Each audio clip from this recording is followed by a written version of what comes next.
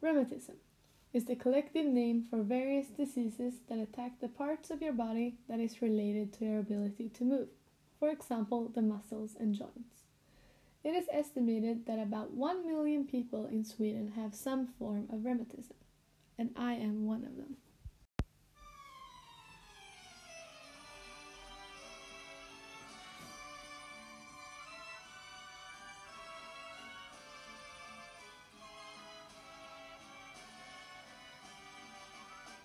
It all started to come to light when I was around 6 years old. I had developed a habit of walking on tiptoe. As the habit didn't go away, my parents decided to take me to a doctor. At the doctor, we got the information that my heel tendons could shrink if I didn't start walking on my whole foot again, and that would make it hard for me to walk properly. They started to look for the cause of my habit, and the process consisted of many blood samples. It was a couple blood samples later that the doctors finally found out that I had a children's version of rheumatism, and that meant that it could potentially disappear as I grew older. It wasn't, however, connected to my habit at all, and once I got diagnosed, the habit didn't really get much attention anymore. With the diagnosis, much more also followed. A lot more blood samples, doctor visits, and the symptoms of the illness started to take its effect on me. My rheumatism attacked many of my main joints from my waist and down. Mainly my feet and knees suffered the most inflammations. To work against the inflammations, injections were needed. However, I was told that it would be too painful for me to take them while I was conscious, as I was only around 8 years old at the time. So to handle the pain, I have experienced 2 different methods, namely being anesthetized and breathing in nitrous oxide, commonly known as laughing gas. Laughing gas is the method that I have experienced the most, and in my opinion, not that comfortable. But I have been anesthetized the 2 first times, and my doctor said that it wasn't good for me to be anesthetized too much, and therefore laughing gas it was. The preparations I make before my treatment includes not eating anything for around 12 hours before the scheduled time, and to take a big dose of Alvedon before I go to the hospital. Once there, I lay down on a typical hospital bed and a breathing mask is placed on my face, covering my nose and mouth. I'm told to just take deep breaths, and I can feel how the gas spreads throughout my whole body. The thing with laughing gas is that it doesn't make you unconscious. It just affects your brain to make the body relax and reduces the perceived pain. It's always the same unsettling feeling, but at the same time, I'm quite fascinated with the whole process. But then the headache starts to kick in, as well as the nauseousness. Now that I'm older, I don't suffer as many inflammations anymore. But when they do occur, I take the injection without any supplements, as it doesn't need the same preparations, and I still get ice cream once it's done, so it doesn't really bother me. There is a part that I did look forward to as a child, and that is, once I had taken the injections, I was not allowed to walk for 24 to 48 hours.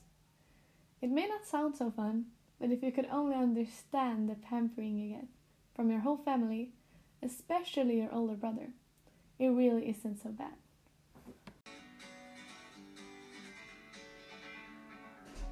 Feeling my way through the darkness, guided by a beating heart.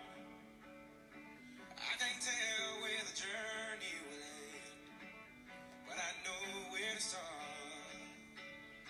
They tell me I'm too young to understand. They say I'm caught up in a dream. Well, life will pass me by if I don't open up my eyes, so that's fine by me. So wake me up when it's all over, when I'm wiser and I'm older. All this time I was finding myself and I didn't know I was lost. So wake me up when it's all over, when I'm wiser and I'm older. There is just one part that I really hate with my illness, and that is the medicine. I guess that's pretty expected. I mean, who likes their medicine? The main problem for me was and still is the side effects that I suffer because of the medicine. I was only around 9 years old when I started with the medicine, and it just so happened that I was home alone on that specific day when I first experienced side effects. I got up to eat breakfast when I noticed how my whole body suddenly broke out into a cold sweat. And from that point, it just got worse. I couldn't stand up straight and threw up several times. I can't really say I handled it well, as I just laid on the floor and cried. That was the one and only time I was that scared. Partly because I didn't understand what was happening to my body, but also the fact that I was home alone with no one around to help me. As I grew older, I learned about more things that I had to be careful about. For example, that my medicine is keeping my liver quite busy, and therefore consumption of alcohol is not an option for me while I'm on medication. In fact, if I drink alcohol regularly, for example, once per week, I can die according to the doctors.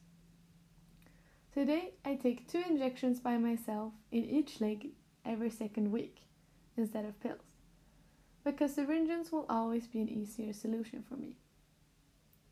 My illness has given me experiences, both good and bad, that have helped me get the mentality that I have, and realizing the importance of treasuring both the good and bad things I experience in life.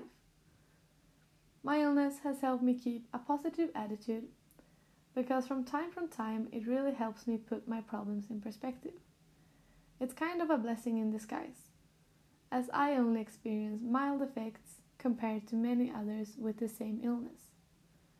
My illness has shown me how important and valuable a good support system truly is. Having caring and genuine people around you helps you get through things easier.